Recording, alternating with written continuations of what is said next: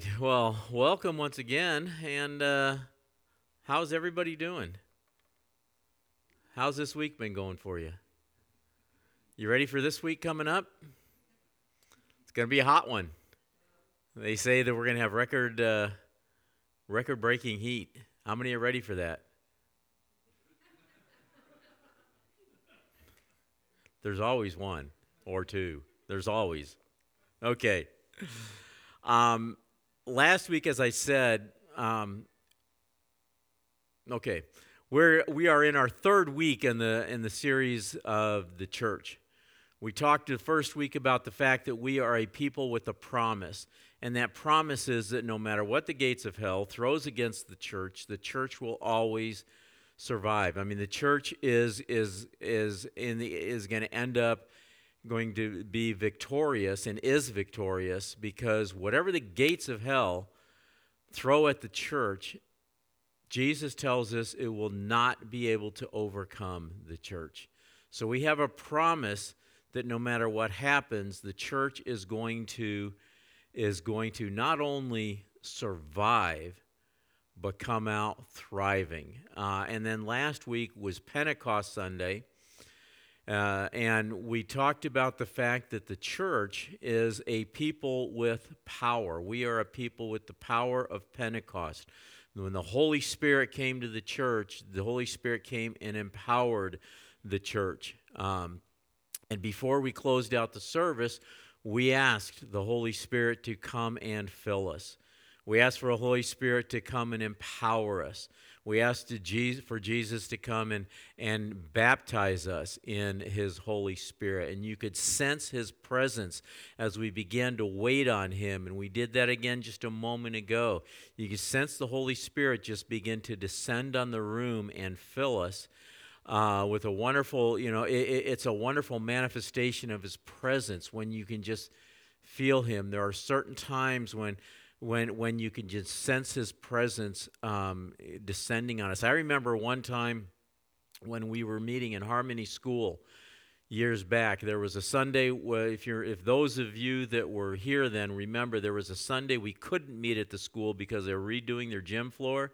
So we met over at Benford Elementary School.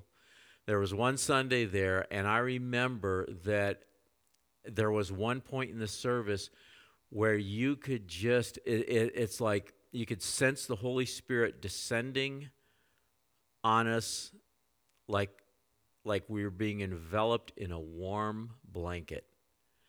And it was incredible. And a number of people said something after the service of, yes, that's what they felt, like the Holy Spirit was descending on them like a warm blanket. That was wonderful. We have those times, those wonderful times where you could sense His presence. It's so real. It's like if you close your eyes and open them, you'd feel like, oh, I know I would see Him, or you could almost reach out and touch Him because His presence is that real and that tangible. And we said last week that is something we can ask for, His presence to come, His filling to come, to be baptized in Him again. It's not a one-time experience. That is something that we can ask for anytime, any day, any place. It doesn't have to be in church. See, the thing is, the empowering of the Holy Spirit, I don't care what label you put on it, okay? Being baptized in the Holy Spirit, filled in the Holy Spirit, with the Holy Spirit, I mean, they're the same thing. Anytime, you want, you can ask for that, or being empowered by the Holy Spirit, because when He comes, He releases His gifts. He releases His power into our lives. And the empowering of the Holy Spirit is not just so that we can have a wonderful experience. It's not just so that we can have a feel-good time with the Lord. I mean, those times are great, right? You like those times? Those times are wonderful, and that, but they're not always there. It's you don't always feel Him, but yet His presence is always with us. And when His empowering comes, here's the thing. It's power that's given to us for a purpose. for a purpose. When the Holy Spirit empowers us, and during those times, it's not about us. It is, as wonderful as it is not about us. It's about what he wants to do. It's empowering for a purpose. It's to do the work of the kingdom. So when you sit at home and you ask the Holy Spirit to come and he starts to fill you and you start to feel his presence, then start looking, or wherever you are, in your car, at work, wherever, when you sense his presence starting to come, take a moment and look around and just ask, okay, Holy Spirit, what are you doing in this place? What are you doing around me? What's going on? How do you want to use me? Start looking for his activity around you. Ask what he's doing and then ask him, how can I join you? How do you want me to join what you're doing? Because God is always at work, all the time, all around us. He is never not working around us. We don't always see it. In fact, we're often blinded to it. We don't always see what he's doing. But when we ask him, reveal to me what you are doing in this place and use me, chances are that we'll hear him, not, when I talk about hear him, I don't mean necessarily an audible voice, but do not rule that out. But you'll sense him, saying, okay, I want you to talk to this person. I want you to pray for this person. I want you to say an encouraging word over here. I want you to do this, and watch for what he wants you to do. Ask how you can join him. God is always at work, and he always wants to use you and me to do his work. That's why he left us here on this earth. That's why when we put our faith in him, we just didn't, boom, off to heaven. We're here to do the work of the kingdom, and we can't do that without his power. Not one of us can do that without his power, and that's what Pentecost was all about. It was all about God's empowering his church to do the work of the kingdom that he left us here to do. But in addition to his power, there's one more thing we need, and that is the authority to rightly use that power that we've been given. And that's what I want to talk about today, the authority that we have in Christ to do the work of the kingdom. Not just random power, but the right to use his power that he's made available to us.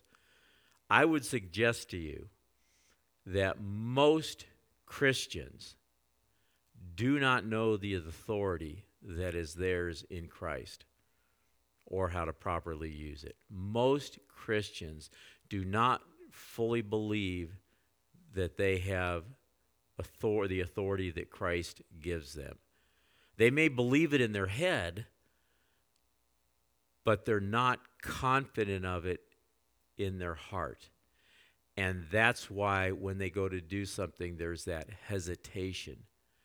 There's that fear. There's that what if nagging in our minds because we're not fully convinced of the authority that Christ has given to us. We're not fully convinced that he really meant it when he said he was giving us authority. So, and the amazing thing about authority is when you know your authority, when you know who you are in Christ, your identity in Christ, and the authority that you carry as God's son, we are sons and daughters of God, the authority that we carry, when we know that, then we can really make use of the power available to us through the Holy Spirit, because we will confidently step out, taking that risk and using that power in the way God intended it to be used. So let's talk about the authority that we have. First, we need to realize that our authority is not something that comes from ourselves. It's given to us. We have authority that is delegated to us by Christ. And we see this as we look through the scriptures. First off, we see it with the apostles. It was first delegated to the 12. In Luke 9, chapter 9, starting in verse 1, we read, when Jesus had called the 12 together, He gave them what? Power and what? And authority. He gave them power and authority to do what? To drive out a couple of demons? A couple of critters? To drive out all demons and cure diseases. And he sent them out to what? Tell somebody have a good day? To proclaim the kingdom of God, and then not to be redundant, but to be redundant, to heal the sick. Okay? And he told them, take nothing for the journey, no staff, no bag, no bread, no money, no extra shirt. Whatever house you enter, stay there until you leave that town. If the people do not welcome you, don't worry about it. Leave the town, shake the dust off your feet as a testimony against them. So they went out from village to village. This is the 12 apostles. They went out from village to village proclaiming the good news and healing people everywhere. They had listened to Jesus as he announced the arrival of the kingdom of God. The kingdom of God is among you.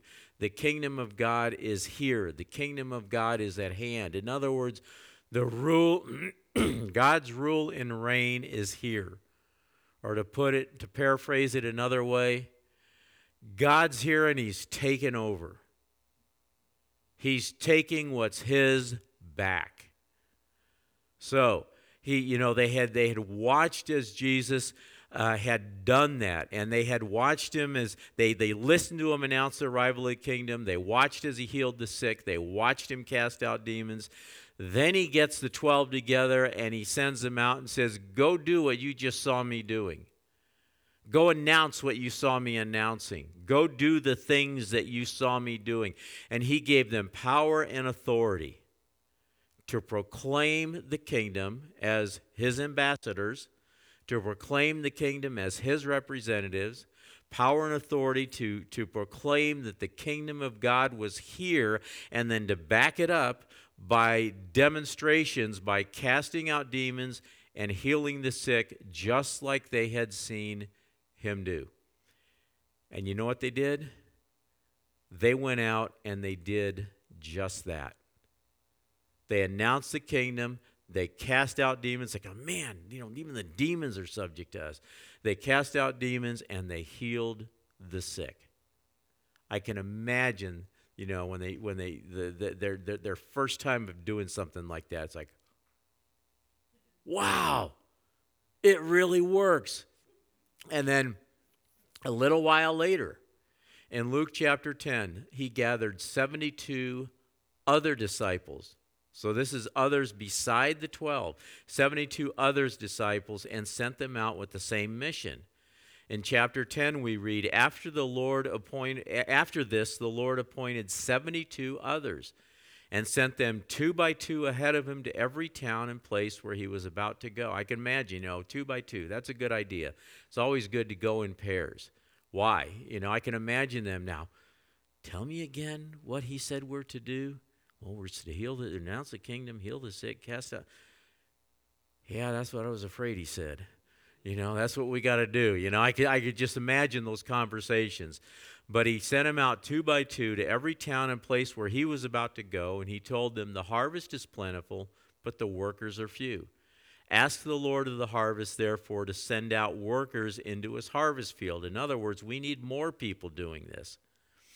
Go, I'm sending you out like lambs among wolves. Do not take a purse or a bag or sandals. Don't greet anyone on the road. Can you sense, as you read this, can you sense the level of urgency in Jesus' voice? Why did he say, don't take a purse or bag or sandals. Don't greet anybody. Don't stop and talk to anybody. Say hi to them on the road. Was he telling them to be unfriendly? No, he was saying this is urgent. This is urgent work. So, the urgency in his work, in their mission, he says, don't delay, don't get distracted, and be on your guard against wolves. Be on your guard about what's going on around you, and don't let yourself get sidelined and distracted. And he says, when you enter a town and are welcomed, eat whatever is offered to you. Heal the sick. Heal the sick who are there and tell them the kingdom of God has come near you.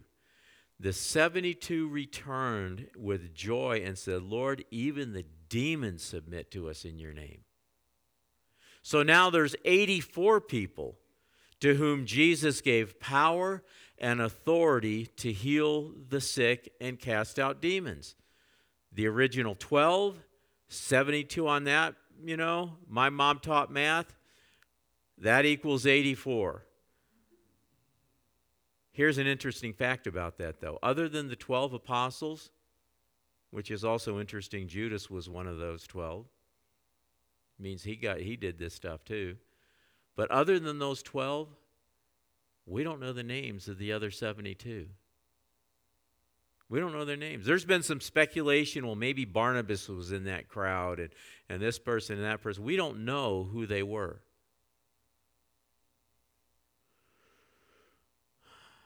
Because their names are not what's important. That's not what mattered, who they were. Here's what we need to understand about delegated authority. When a person has authority that's delegated to them, it's not their name that matters. It's the name behind the authority that matters. Right? It's not their name that's going to stop anything or do anything. It's the name behind the authority. When a police officer wants to stop somebody, what does he say? He says, stop in the name of Officer Henry Smith. It's like, you got to be kidding me. No, he says, stop in the name of what? The law. That which has given him that delegated authority. That's where the authority comes from. The law which he or she is authorized to represent.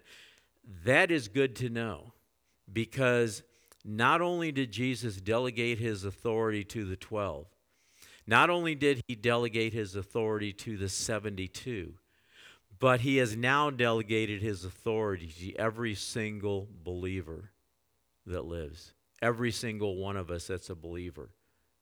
Look at Matthew 28.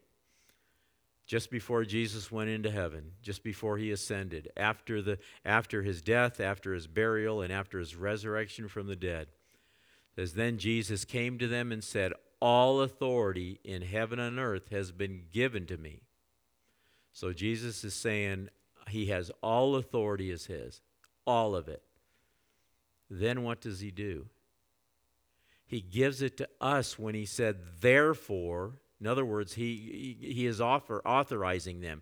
Therefore, go and make disciples of all nations, baptizing them in the name of the Father and the Son and the Holy Spirit, and teaching them to obey everything I have commanded you.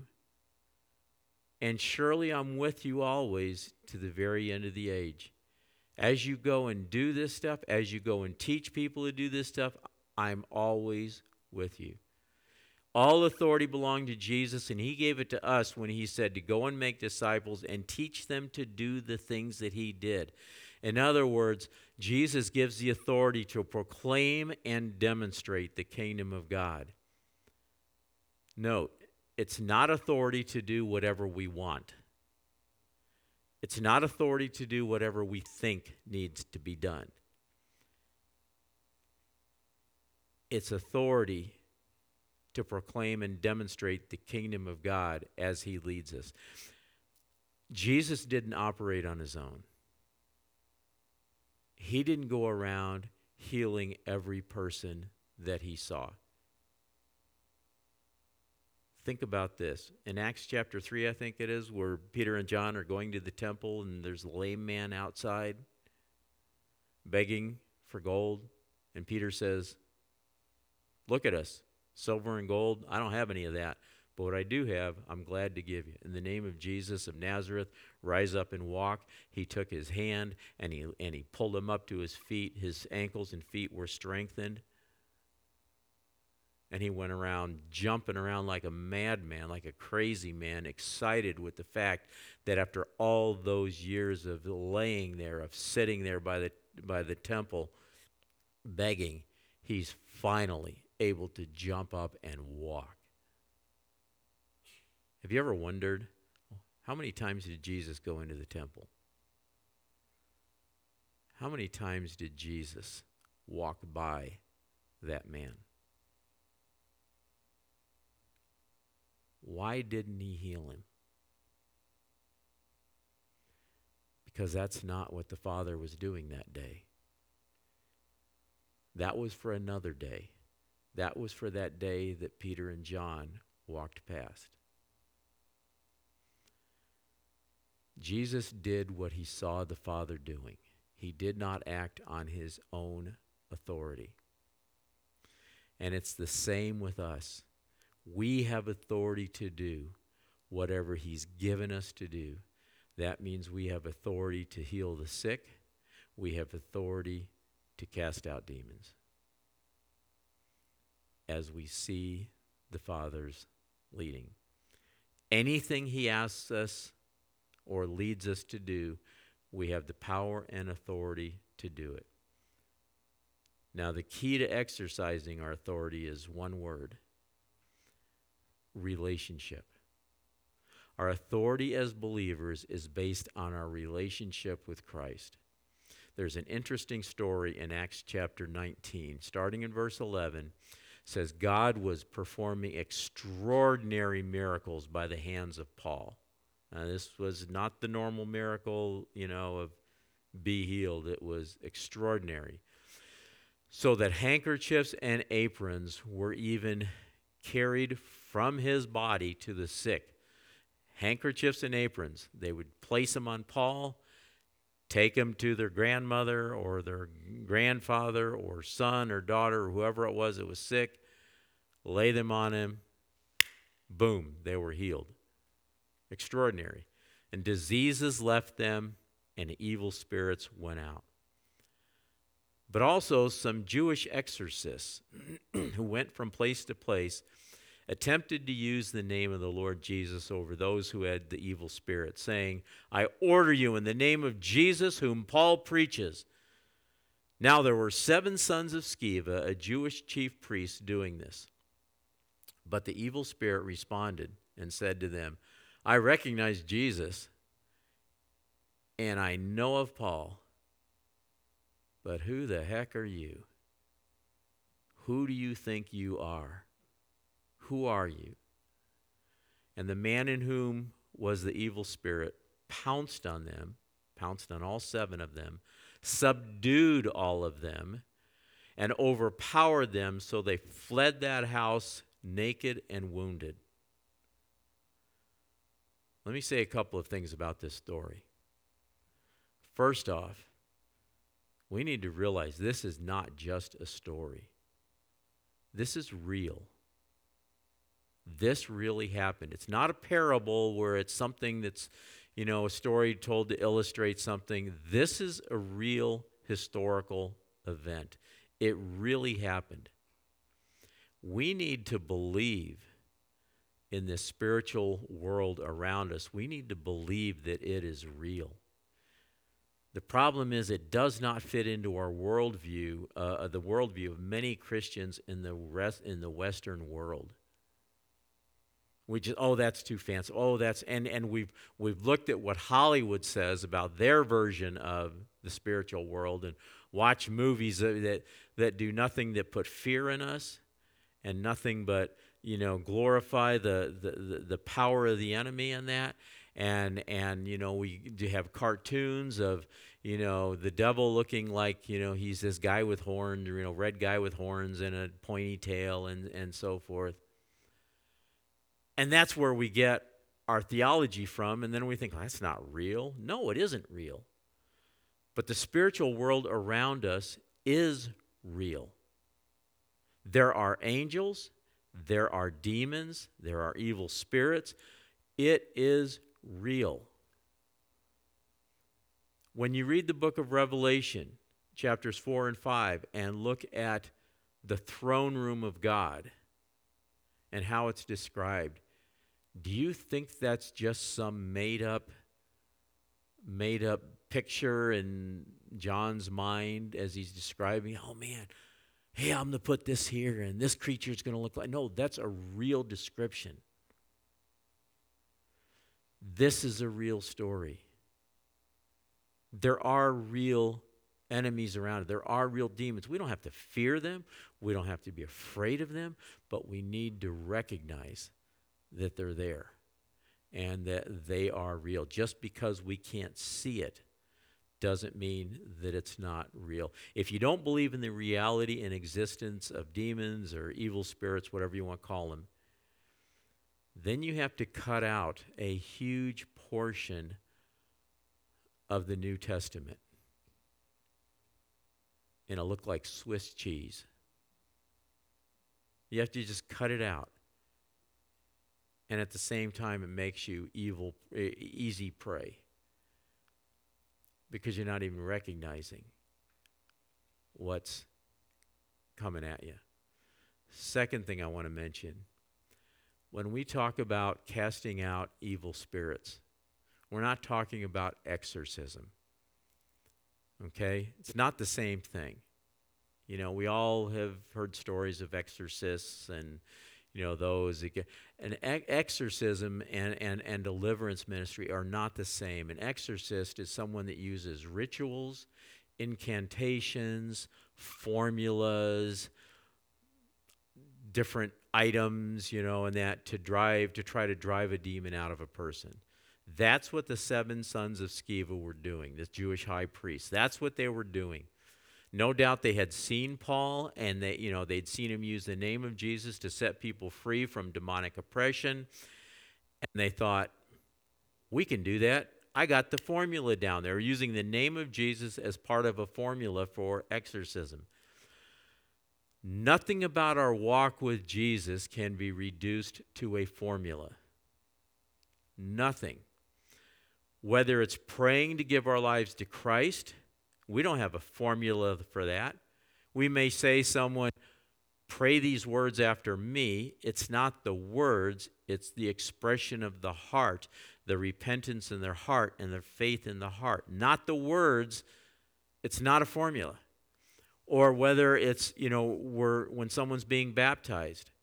So much argument has been in the church. Well, do we do it, baptize in the name of the Father, Son, Holy Spirit, as Jesus said? Or do we baptize in the name of Jesus as, we see in the book of Acts? And it's like, and I tell people, it's not the words that matter. It's not a formula. When we baptize in the name of the Father, Son, Holy Spirit, or whether we baptize in the name of Jesus, and quite frankly, when I baptize somebody, I do it both ways. In the name of Jesus, I now baptize you in the name of the Father, Son, Holy Spirit, because somebody with a religious spirit is bound to come to them after, well, how did you get baptized? Oh, he used the wrong words. You're not really baptized. You're not saved. And it creates doubt. And I just cover both, It's not the formula.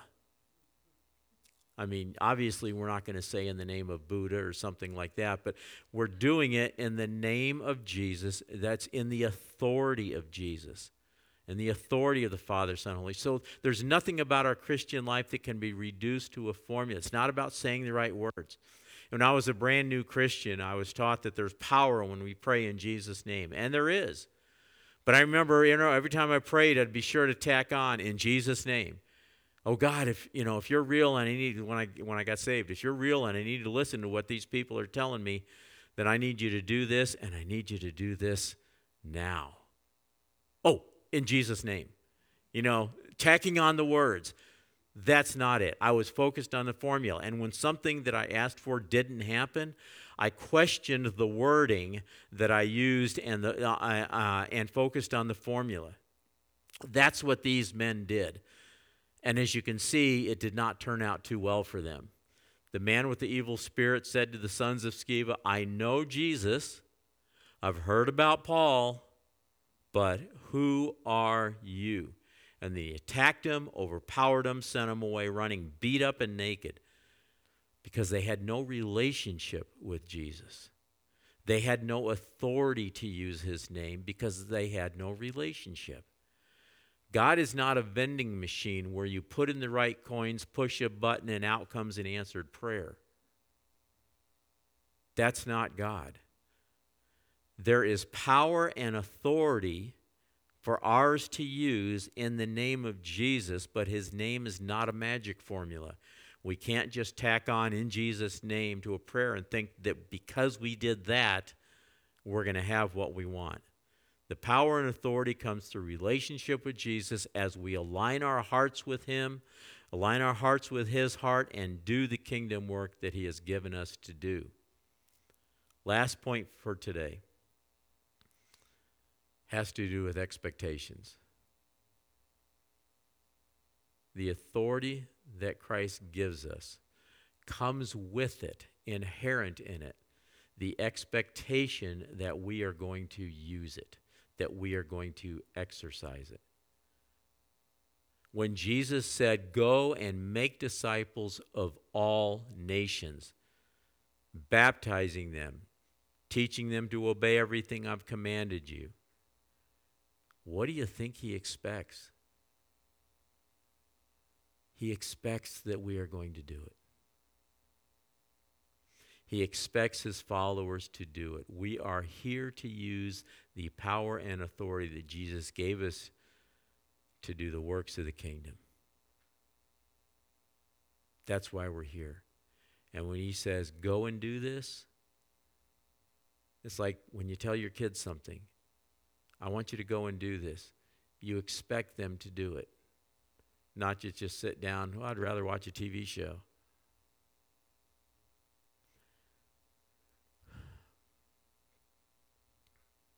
How do we make disciples? How do we make disciples? Do we do it just by, this is what this book says. This is what it says about God. This is what it says about being saved. This is what it says about how we're to live our lives. It's not just by telling others about what's in the book. It's by demonstrating and helping others to do the stuff that Jesus did. Teaching them to obey everything I've commanded you. Not everything I've taught you, everything I've commanded you. Like when he told the 12, "Go out, preach the kingdom, heal the sick, cast out demons." When he told the 74, "Go out, preach the kingdom, heal the sick, cast out demons." When he tells us, "Go into all the world, teach him to obey everything that I've commanded you." What did he command him? Drive out demons, cure diseases, proclaim the kingdom of God is here. Simple. Now, part of that does involve academic learning. What this book says matters. It matters a great deal. And it matters a great deal that we that we grow in it and learn to understand it as he meant it. Learn what it says. We can't just take some random thing out of here and, I'm going to go by that. Learn the story of the book. Learn the ways of God, not just little do this and do that, don't do that. Learn the ways of God. Learn the book. So part of it is that, but part of it involves practicing what we learned. The knowledge does just no good unless we put it into practice. It doesn't matter what's in here, it matters what's in here. Doing the stuff Jesus did and sent the 12 out to do and then the 72 out to do and then commissioned the church to do. That's what matters when we do this stuff. I remember John Wimber telling when he, came to Christ, came to faith in Christ, and he started reading the Bible and he started going to church, and pretty soon he asked somebody, "When do we get to do the stuff?" "Well, what stuff?" "The stuff in this book. When do we get to do it?" And he was told, "We don't do it. We just read about it." And he said, "What? You mean I gave up drugs for this?"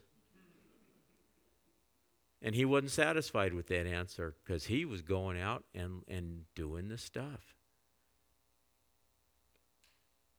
The church was never meant to just read about it. We were commissioned to go and to do. So, Father, I pray right now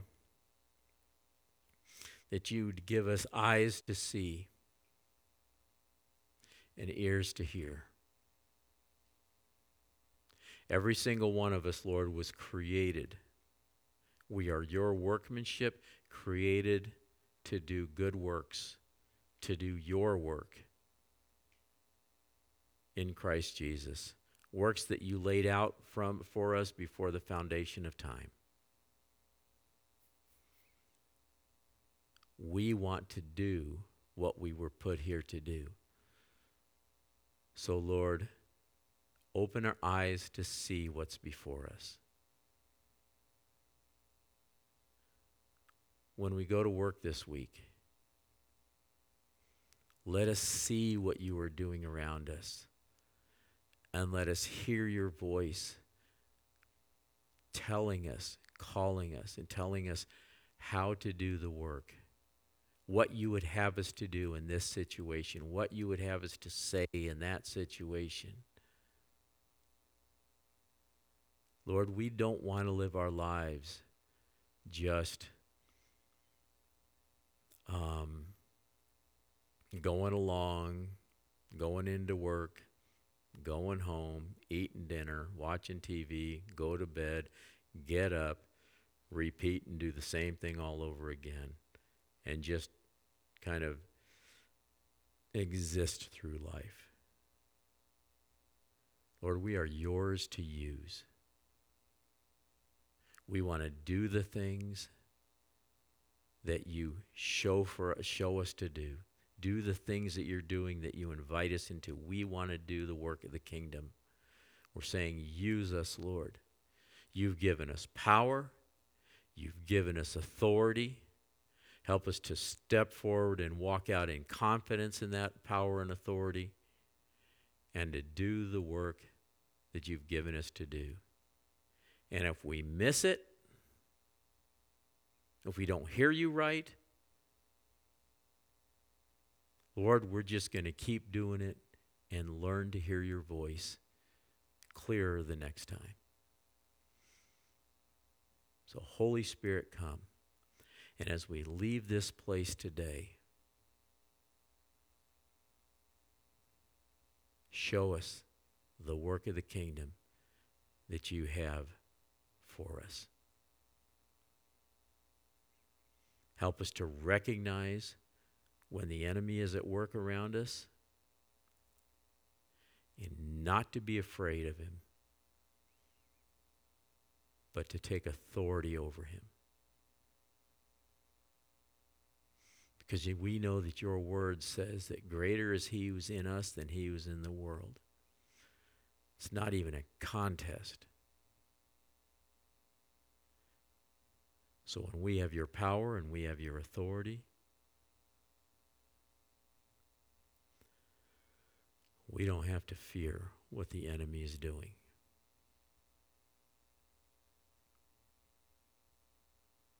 In Jesus' name, let's stand.